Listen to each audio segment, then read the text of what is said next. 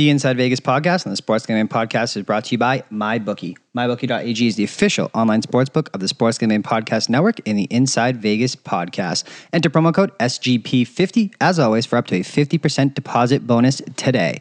We're also brought to you by Amazon. You're already shopping at Amazon. Support the podcast. Go get yourself a fresh Inside Vegas t-shirt. Sports Gambling Podcast shields are up there. College experience. Help us out there. Go to sportsgamblingpodcast.com/Amazon, bookmark that link, and help support the podcast and buy yourself something nice and support us along the way.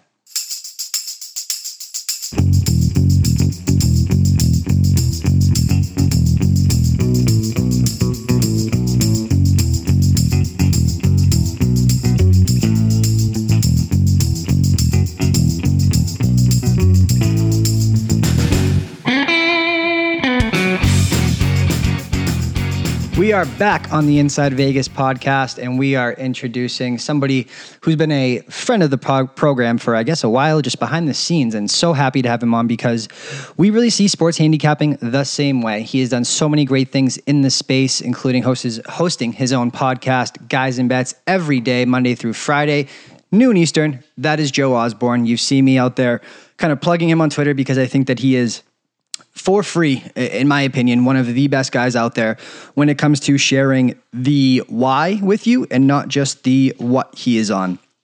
As always, go to oddshark.com, check him out there. You can check him out on Twitter at JTFOZ. One of the brightest minds in the industry, in my opinion, and truthfully, one of the best people, even more so, which I think is even more rare than being a great handicapper in this industry. So myself and Joe, we break down everything when it comes to how we handicap games philosophically. Basically, it's a long-term trend bet, kind of backed up by stats, backed up by data, backed up by everything else that we go into it. But I think it's a fascinating conversation that we break into, kind of talking about his journey, his introduction, his background, and kind of how he ended up in a place that a lot of people want to be, which is talking about sports gambling and creating sports gambling content for a living. So I think it's a great interview. He kind of gives his, tips and tricks as to the best type of things to do if you want to get started in the industry and kind of how he looks at games, which again is very similar to me. So I think it's a great conversation back and forth. I hope you guys enjoy it. Again, this is Joe Osborne of Oddshark. And joining me on Inside Vegas, one of my favorite, not only handicappers, not only analysts, but people in the industry, and good people are hard to find. Joe Osborne, sports analyst at Oddshark. You can find him on Twitter at JTFOZ. Hosts Guys and Bets Monday through Friday, every day, 12 Eastern. How are you, my friend? How is everything? Hey, buddy. I'm great, man. How are you? It's an awesome day. We got a lot of good baseball to look at today, and of course, the Eastern Conference Finals are wrapping up here soon. It's a great time to be a sports fan, a great time to be a sports bettor. Absolutely. And again, man, I know you do so much. We were talking kind of off air. I know you're literally doing content and podcasts and video and everything daily. But when you get kind of lost in the grind, in the shuffle, I like to kind of, be able to, point out what somebody's story was and kind of talk to them about what makes them tick and how they kind of their background and how they got into the position of prominence that they are in. So I guess my first question to you is, what kind of led you to your introduction in sports betting and kind of took you through all the way to where you are now, being a sports analyst for one of the biggest sports handicapping companies in the world in Oddshark? Well, it's probably a story that's similar to a lot of guys and girls, I guess, that work in sports media. When I was a kid, a youngster, I grew up playing a lot of baseball, a lot of football. When I was really young, I wanted to play second base for the Blue Jays in the big leagues. But then once you reach a certain age, you realize that isn't very realistic. That you did. So my dad always used to tell me something that really motivated me. It was find something you love to do and you won't need to work a day in your life. That's probably an expression that a lot of people have heard too. And, that really made me think, man. And I would see the guys on Sports Center every day and the pregame, postgame shows and halftime shows. And I would just think, how awesome would that be just to be able to cover the sports that I love and get paid to do it. So that kind of led me to enrolling in a broadcast journalism class in college. And that was a 2-year program where you study everything from television production to radio to, how to tell a proper news story. So I did that, graduated from that. I worked in radio for a bit, and that wasn't really for me. So I went back and added to my education and got a diploma in public relations. And I'm really happy I did that because that taught me how to become a much better writer.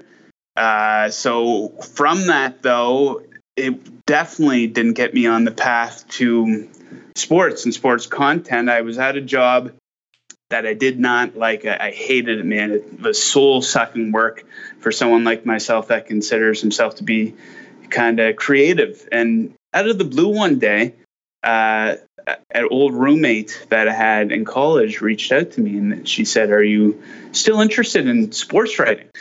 And I said, "Well, yeah, of course." And she goes, "Oh, I know a guy. They're looking to hire some people to do some sports content for them."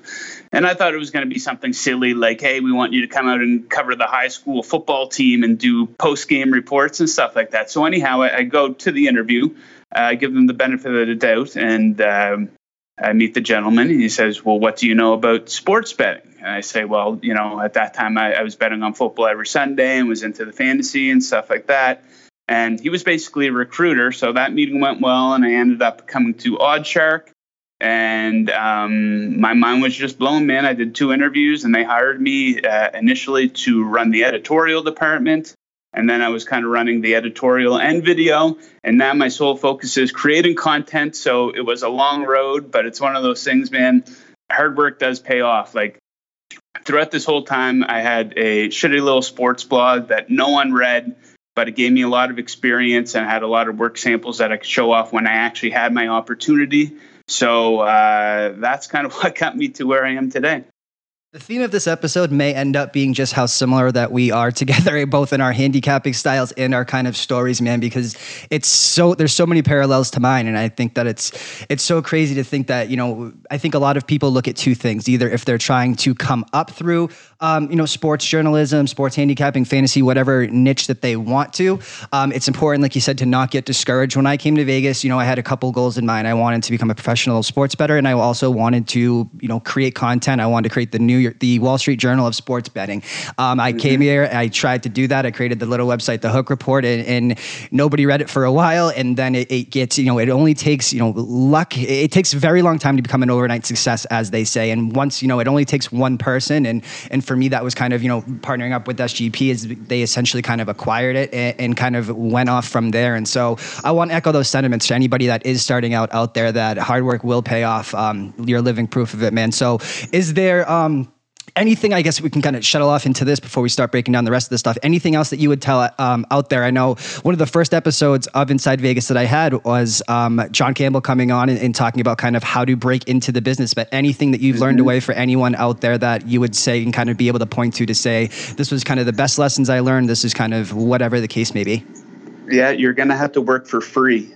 You have to build up a portfolio of work samples. I have friends who are, how do I get on working there at Oddshark? And I'm like, well, you need some type of proof that you can actually write about sports and handicap games and stuff like that, and create a bit of a personality through social media and stuff like that. So if anyone's looking to get into sports betting media or sports betting in general, I strongly recommend creating a blog, even if you do just 2 or 3 posts per week. Starting up a podcast is pretty easy. So be very open to working for free, because if that opportunity comes one day, you need to show that you can do it. So that's the best way to do it. Yeah, and again, don't get discouraged if nobody reads it. If anything, if nothing else, it is just a living body of your work, and it's a living body resume for when that opportunity inevitably will come, if you're willing to put in the work. So I cannot echo those sentiments enough, man. But let's shift over from kind of your story and Oddshark and everything like that, and kind of talk about you personally when it comes to sports betting. I guess in the theme of kind of your background, what when you first got into this, started working for Oddshark, were kind of a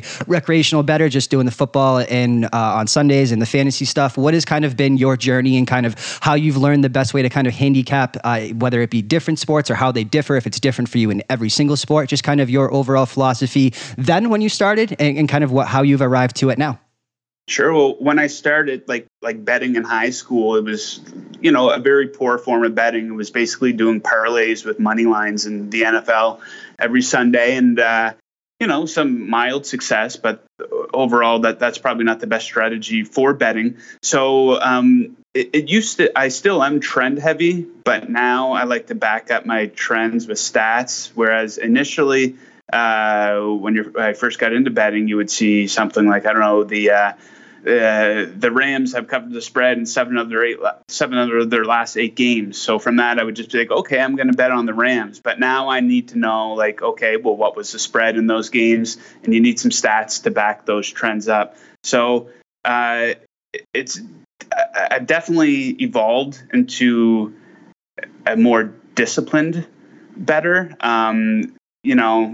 Everyone has this experience, and a lot of casual bettors are like, oh, I just got a feeling that this is going to happen. I just got a feeling about this game. And I used to be the guy who would get that feeling and you kind of act on it. And, I just think for some reason that this team's going to have a down day or this guy's going to have a great game. That is not a smart way to bet. So I'll go with numbers and data over my instincts, I guess you would say, all the time. But sometimes those instincts, if you have those instincts, I will dig into data, and if you can find numbers to support it, 100%, go for it. But it is different sport by sport. Sometimes with trends, I view trends as kind of a starting point for your handicap. So let's look at Mike Soroka for an example. Like the cash cow himself.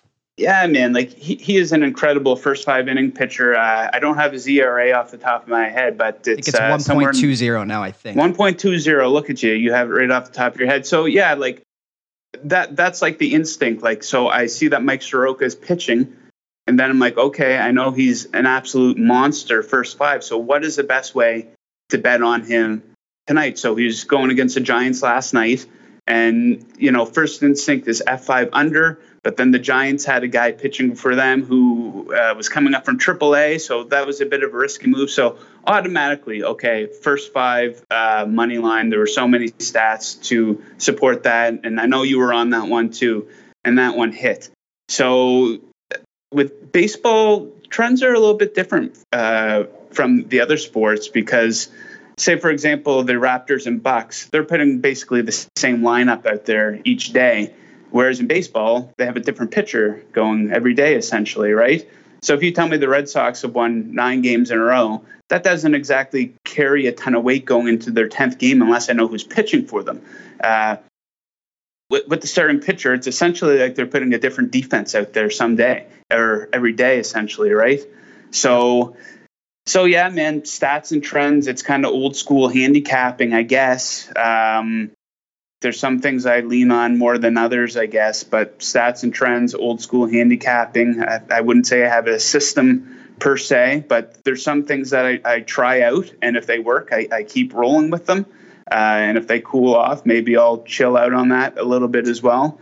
But yeah, try things and definitely learn from mistakes and make rules based off those mistakes. And I'm far from a professional handicapper by any means, but I still make mistakes to this day. On Saturday, I had 3 different bets on the Cubs-Nationals games to support the Cubs. Of course, they all blew up in my face. So that's 0-3 right there, and that completely derails a day of betting. So situations like that, my new rule is if I'm going to make a bet on a team or a game, only one bet to support that team within the game. And if you hit it, great. That's some profit right there. If not, no big deal. You're down a unit, right? Exactly. So many good things that you just said, man. Number one, I'm going to go back through this just kind of in the order that you answered it. When you talked about that feeling so to me, I quantify that feeling more in the futures market. I don't know how kind of deep that you go in that, but to me, I wouldn't say it's, I have a feeling, it's, I see a narrative. And what that was a lot of the reasons I was able to, grab some of these prices. I know Glasnow on the shelf now, but getting that incredible 100-1 price, Castillo 100-1, Barrios, there has to be a narrative floated. Something out there that is, especially preseason, because again, I only buy futures when I think the market will shorten within the season, meaning I'm never going to be able to get a better number. But you can go on down the line. Glasnow adding a new slider, Jose Barrios working on his changeup with Johan Santana nonstop in the offseason or whatever it is. There, you can go down the analytical narrative trend. You can compare it to past people. You can look at pitches in the baseball market other than fastball. There's a million ways to do it on the pitching side. And when it comes to MVP, the reasons I was able to hit Altuve the year he won it was because I took from the past and applied it. I looked at a team like Boston who won the World Series with a spark plug like Dustin Pedroia, and it was very easy to apply to what Altuve would be to Houston. When you say feeling day in, day out, do you apply that more in the narrative market? I've been kind of, I don't want to say grandized or criticized depending on what side of the spectrum that you fall on that. But to me, I think that when you are a professional, you make that leap. I think that you have to put money above everything, and people feel very strongly one way or another about this narrative that I've put out there. But betting on teams off of tragedy is one of the most profitable angles in sports, whether it be Isaiah Thomas player props over, Houston after hurricane, the Katrina game obviously comes to mind. It is just such an impactful moment. Do you kind of put those narratives into anything you do, or kind of stick to the on the field type of stuff? Well, definitely, we were talking about Luis Castillo and Jose Barrios. Those are guys that you've seen spikes from them in the past, and they're still very young pitchers. So you would assume that there's going to be some progression there. So it absolutely would have made sense to jump in on those guys on a Cy Young futures prop. I wish I did actually. And there are things like I try to build, like talking futures market, like associations between teams and similar situations. So, for example, I like the Bears to win the NFC this season, and I compare them a lot to the LA Rams. Reason being is we saw the Rams, they came out absolutely on fire 2 seasons ago. They come out in the playoffs and they fall flat. They had that loss at home to the Falcons. Very similar situation for the Bears. They were they were the surprise team, like the Rams were the year before, and then they come out and they lose a home playoff game. So, I would be completely on board with you in that situation. And talking about instincts, a lot of those instincts do come from winning. Like if I'm looking at tomorrow's starting pitchers, very riveting here with a man on his computer waiting for something to load. But yeah, like I know, like I see Luis Castillo's going against Zach Davies. So the instinct key right there is first five under. And I say that's my third question. Is I was going to talk to you about the Quintana Castillo first 5 under that we were in, because it highlights so many things of variance and stuff you can't prepare for. Yeah, so instinct. It comes from winning for me essentially, and from losing too. Like sometimes you have these guys that you just fade week after week after week. Homer Bailey Day isn't quite a thing anymore, but we still got a long season ahead of us. But with those instincts though, you do have to have discipline. Like sometimes I would make mistakes. I would wake up in the morning and just be in the mood to bet. And even earlier in the season, I remember when the Red Sox, I think it was on a Friday night, they got the living shit kicked out of them by the Diamondbacks. And I woke up in a mood to bet. And I said, you know what, the Red Sox, they're the defending champions. They're going to really bounce back after that bad loss. And, even I looked into the stats and there wasn't really a whole lot to support it. So it kind of lacked discipline. I bet on them and it lost, and I learned from that, right? So, I've tried to get away from that as best as possible this season. But yeah, learning from mistakes and having discipline with those instincts. When you talked about the 3 bets on the Cubs, I absolutely love this topic, because I think that when you take a market approach to this and do it long term, like we do, and again, we basically handicap specifically baseball the same exact way. You talked about those 3 bets. That's something I've been playing with a little bit for myself, a little bit kind of, I don't say testing, but kind of doing a little bit more of it's what I would call diversifying it. And you talked about those kind of those trends, and you talked about Castillo, all that type of stuff. So let's look at, yesterday with Soroka, you were talking about the first 5 under, which was, I believe he was 6-0 to the first 5 under, but his, and his money line is 5-1. Diversifying many different ways is something I'm really playing with. And what I mean by that is, instead of just going first 5 money line, you could also go Giants first 5 team total under, and you could also go first 5 under. And not to say you have to put 3 units or, 1 on each or whatever, but maybe you do 0.3, 0.33 on each and just diversifying your bet a little bit. I've been doing this because when I look into the narratives of things, and something I've found that I've been at least a little bit better than in the past is when things lose, I've at least been able to know the most likely outcome of how they're going to lose. And when we talked about the Quintana and Castillo loss the other day, it was very obviously to me, like Quintana is somebody who has unraveled late. It just came one inning early, throwing 2 wild pitches. To me, that handicap, when you looked at it, and the way that I had wrote this out, basically between the two of them in the last 30 innings, if you only looked at Castillo at home, they had given up in the first 5. They had given up a combined 1 run and a combined 3 run if you took Castillo overall, not just at home. And so when you talk about kind of the variance that happened in that game, I'm so more than happy to tip my cap, know it was the right handicap, and know in the long term that those things are going to be profitable. Do you kind of feel the same way?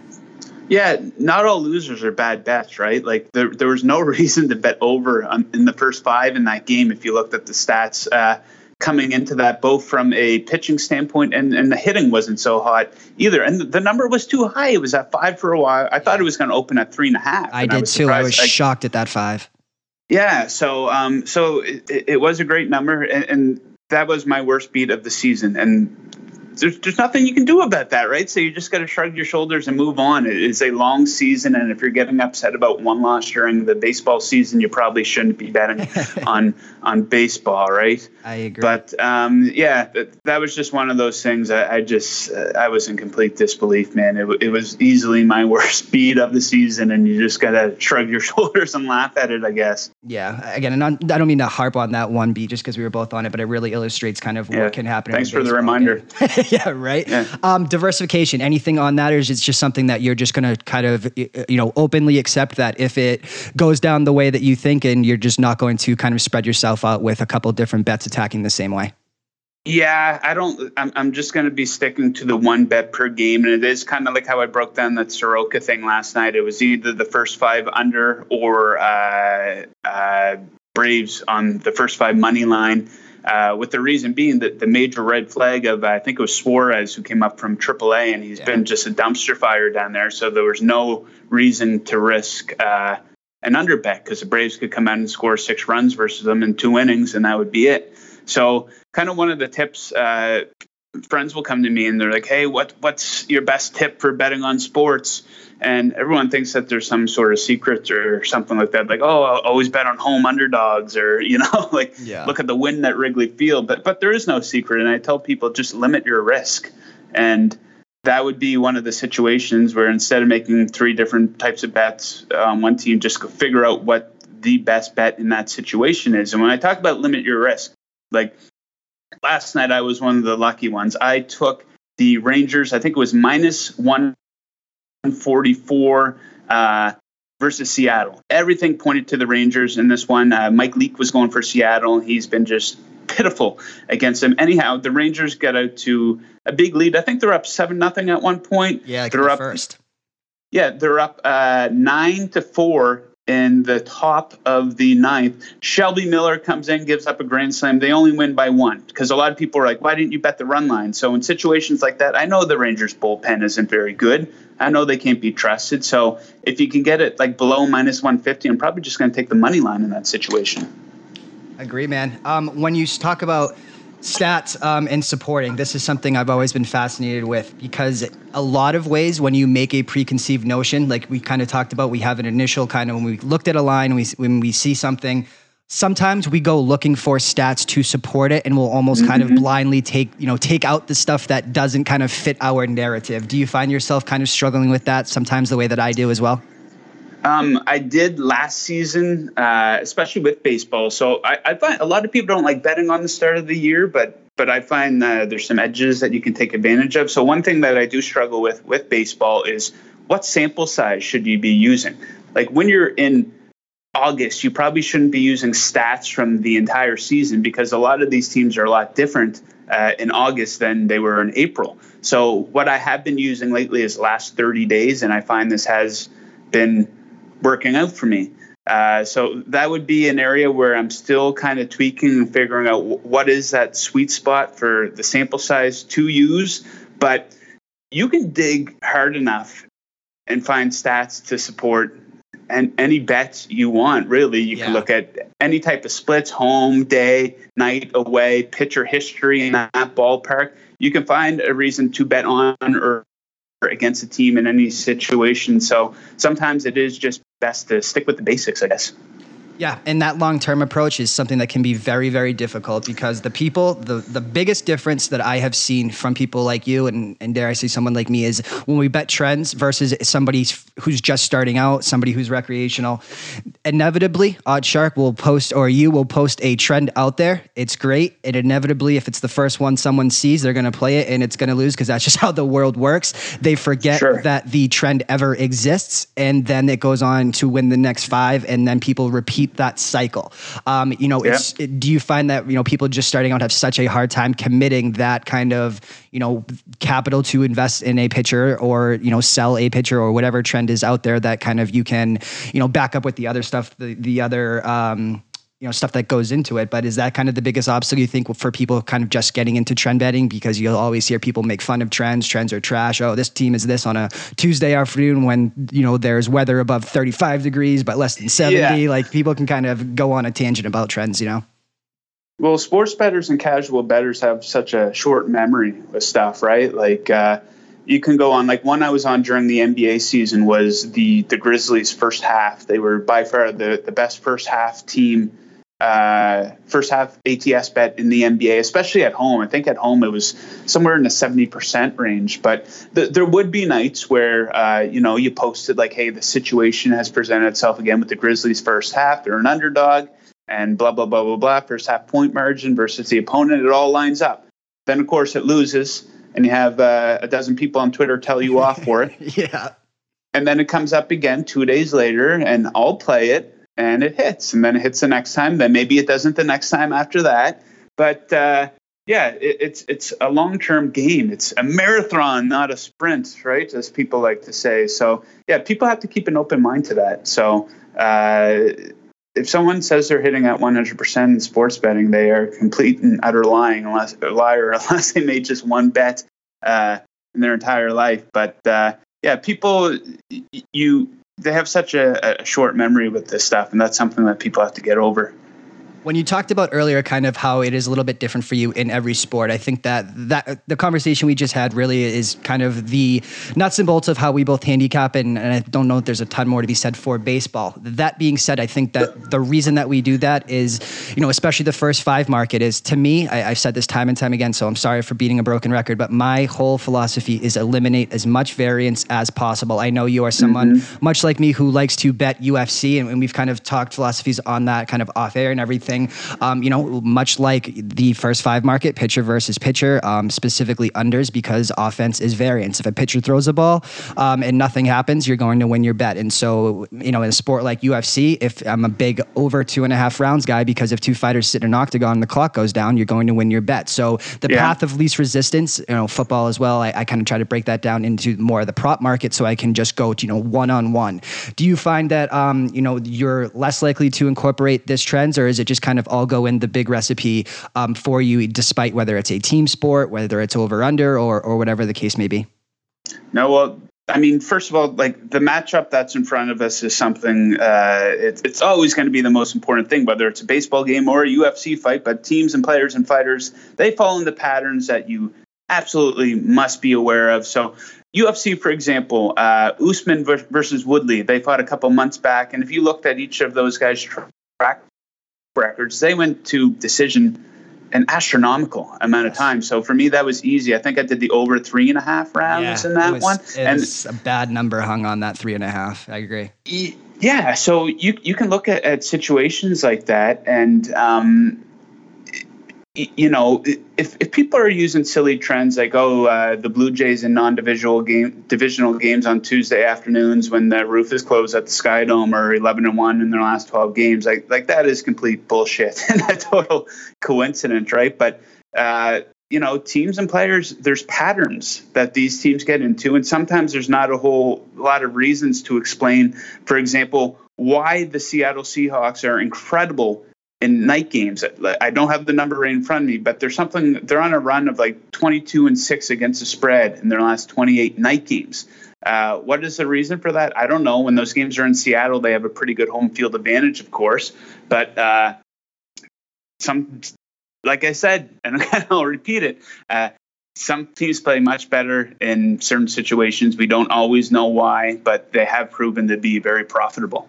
Yeah, and you have to buy it and you have to sell it long term. And, it's so funny. I think that emotion and recreational bettors largely bet what they want to see. That's why you'll always see the public coming on the over in football games, because they want to see points. And in a sport like UFC, styles make fights. You'll hear that's number one thing anyone will ever say when it comes to UFC betting. And when you look at, my favorite fighters to bet on in UFC are guys like, Sergio Pettis, Frankie Edgar, Tyron Woodley, Wonder Boy that you just talked about, Usman. These are some of the most boring fighters in the UFC, but they do Elias Theodoro.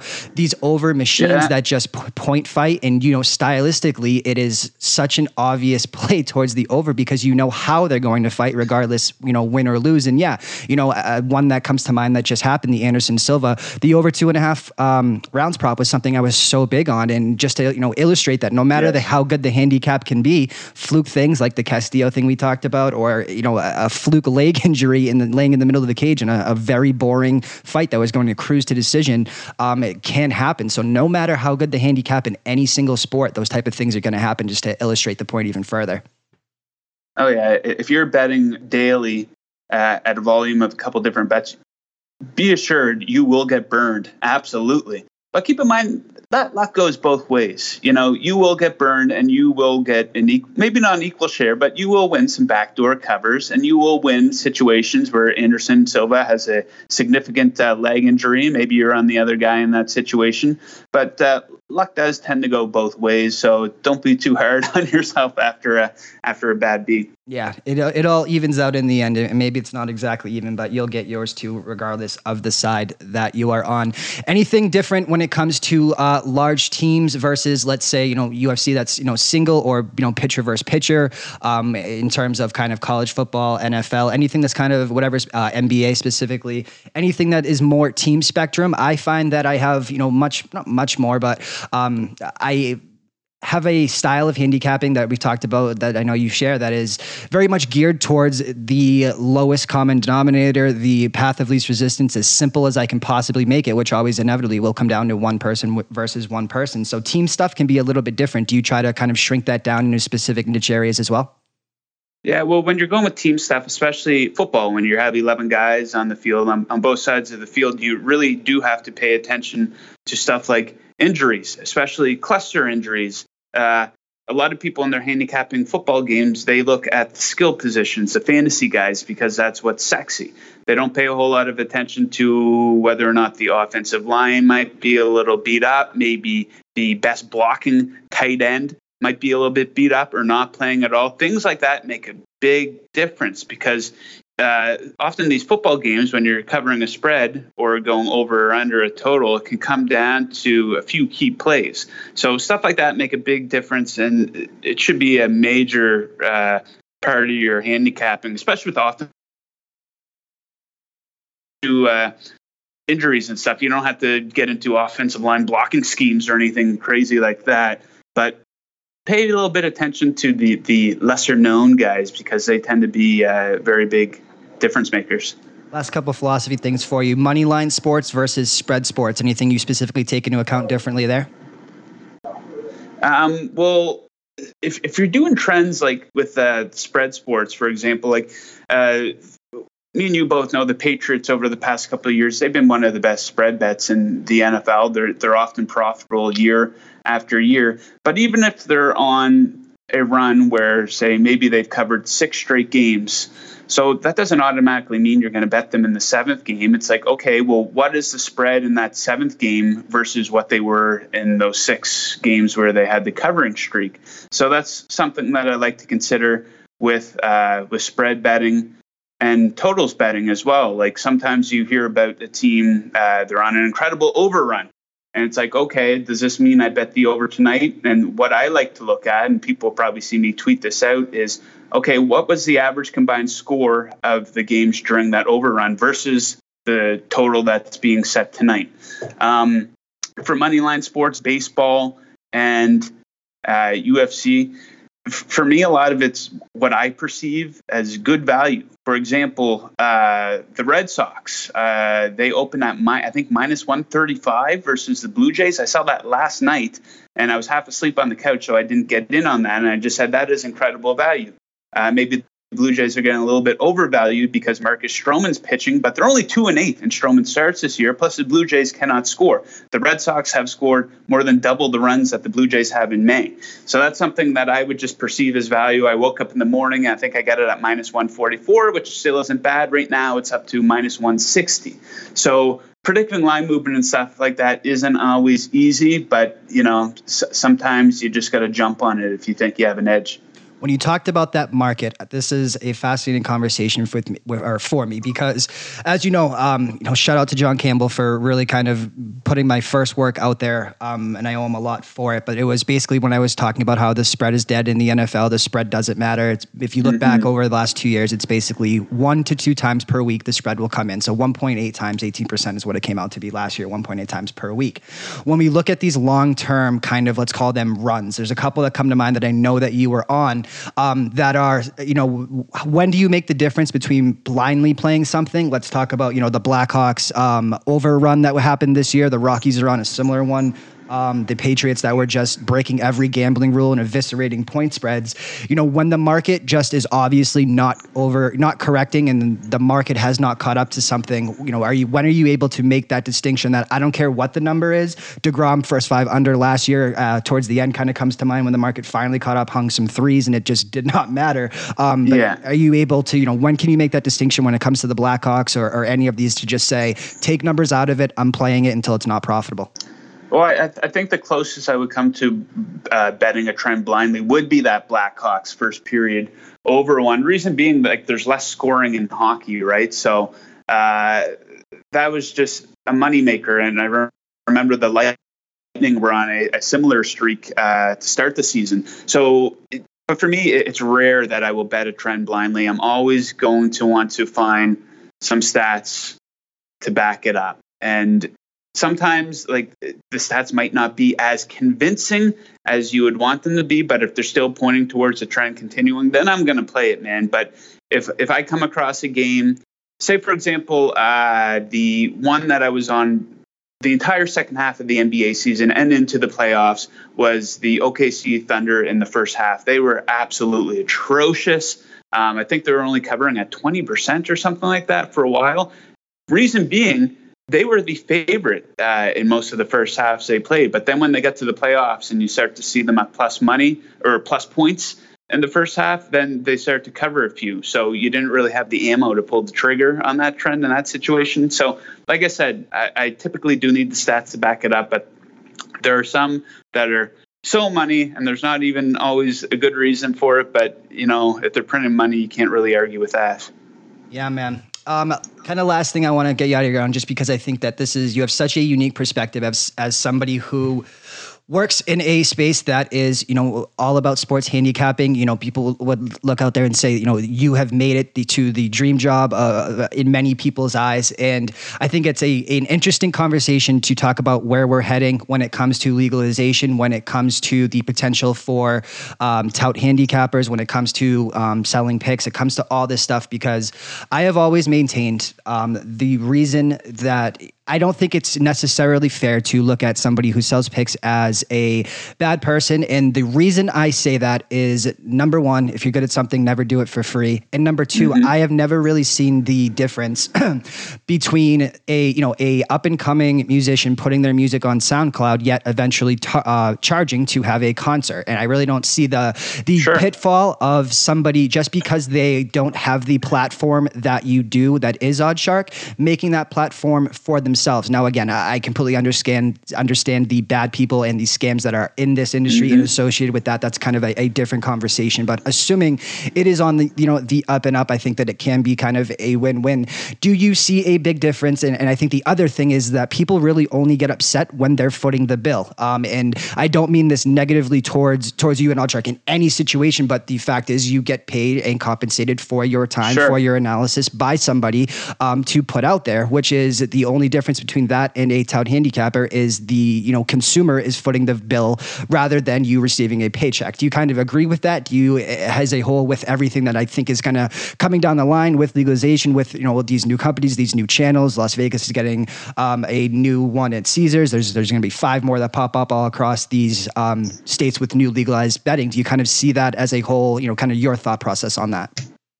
I have no issue with it whatsoever. I think it's a great thing because there's some people who simply do not want to put the work in. They just want to know, who should I bet on this Sunday in the football game? Who should I bet on the Monday night game? Who should I bet on the Sunday night baseball game? And if there's guys out there who are digging into this data and have a proven track record of success, absolutely, they should be able to make a living at that and build a bit of a service for the people. It's similar to a stockbroker, I guess, in some ways. So that's kind of one of the areas where people have to let me off the hook, and I conveniently use it sometimes. Yeah. People give you shit about it on Twitter, and my kind of rebuttal, I don't really get back to people, the trolls on Twitter anymore, but it's kind of like, well, it's free, so right. And that's the other thing I've never understood is a free person owes nobody nothing. It's they don't. There's not an expectation. It's kind of sharing, and I've never understood why almost free content providers or people that are paid for by companies to put out content when they give out something that somebody or losses or is cold or whatever. There's no expectation personally for you to make everyone that comes across your work rich or make them money. In my opinion, I think that the standard is a little bit flip-flopped in that regard. Sure. Yeah. I mean, sometimes I'll share like an interesting trend, and it might not be something that I'm necessarily betting on, but hey, here's this cool number of something that's been going on. And of course, that night it won't come through, and people come after you like a pack of wolves, essentially. So it's just kind of like, well, I was just sharing a number, guys. Like, relax here. But yeah, I mean, it is 100% my goal to win, because every single bet that I'm putting out on Twitter, doing on the shows, I'm actually putting my own money on. Right. So, and let's be honest, it makes you feel really good when you're winning too. So, yeah, it is my number one goal to win and provide people with information so that they can win too. Last question for you, man. I'm going to get you out of here, I promise. Legalization. I know up in Canada, things have been, that way for a very long time. Mm-hmm. Within the United States market, that obviously has, such an impact on OddsShark as a whole, just because it is not obviously just a Canadian company, just because it's based there. It is, global. What do you kind of see that in terms of growth for the company? Do you look at legalization as a great thing, for yourself, for OddsShark, for the industry as a whole, and just kind of what you think that this expansion, all these new companies, all these new people, everything kind of will do for OddsShark and then just in general as the future of the space? Man, I think it's great for OddsShark, and I think it's great for sports bettors. I think it's great for sports fans. And one of the major reasons is it's going to create much better sports content on game day for people. So one of the big issues I have is, you tune into the NBA Countdown show and they're doing a 25-minute piece on how Steph and Seth Curry are brothers and how their dad played in the NBA, and they get the mother in there and the wife in there. I'm like, who are you creating this content for? This is something my mom would enjoy. I want you to come on and tell me who to bet on, right? Take a look at some player props and stuff like that. And you're starting to see that. ESPN has their own betting show. Bleacher Report has something right now. Fox Sports has the Locked It In show. So I think that's what people want. So we're going to get a much, much, much better content out of it. And even a couple of years back, like you would watch the NFL Sunday Countdown before the NFL games. They came out with a Fantasy Focus show with Matthew Berry. I would watch that any single time over the human interest stuff, because it's stuff that I'm involved in that day, setting a fantasy lineup, doing DFS and stuff like that, and getting little nuggets of information to help me win that day. So I think it's fantastic. it's going to create much better content and a much better viewing experience for bettors and sports fans. Could not agree more, my friend. I cannot thank you enough taking the time. I know that you have an incredibly busy schedule with all that you are doing. Again, Monday through Friday, 12 Eastern, Guys and Bets. Follow him on Twitter at JTFOZ. You will not find better info and trends out there for absolutely free. I cannot say that enough. And again, one of the best people in the industry, which I think goes a lot further than saying one of the best handicappers, but I agree with both of those sentiments, man. Anything else I did not plug, I want to give you the floor for anything that you have going on out there, just because, I believe in what you're doing so much, man. So the floor is yours to plug anything. Where can people find you otherwise? Man, I think you covered. I have an Instagram account with about 400 followers, and I post on that maybe once every 3 weeks. Find me at the Paper Chaser JO if you really want to find me there. But no, you covered it, man. Guys and Bets every day at 12 Eastern. We're giving away our 3 best bets of the day, myself and co-host Chris. Twitter, I'm sharing all my nuggets throughout the day. And yeah, man, that's about it. Oddshark.com for all of your odds and sports betting news and information. Awesome, man. Well, we will talk soon. Good luck with everything you have going on in baseball today. Thank you, buddy. I hope to see you down in Vegas this summer. Can't thank Joe enough. And again, as always, guys, we are brought to you by MyBookie. MyBookie.ag, the official online sportsbook of the Sports Gambling Podcast Network and the Inside Vegas Podcast. Promo code SGP50 will get you a 50% deposit bonus up to $3,000 today. Play, win, and get paid at mybookie.ag. We're also brought to you by Amazon. You're already shopping there. Get paid to do the same. Go to sportsgamblingpodcast.com/Amazon. Bookmark that link. Get yourself a nice Inside Vegas tee, as well as many other things out there. College Experience, SGP Shield, everything is there. Hope you guys enjoyed the interview. One of my favorites out there and one of my favorite people. So again, Joe Osborne of Oddshark.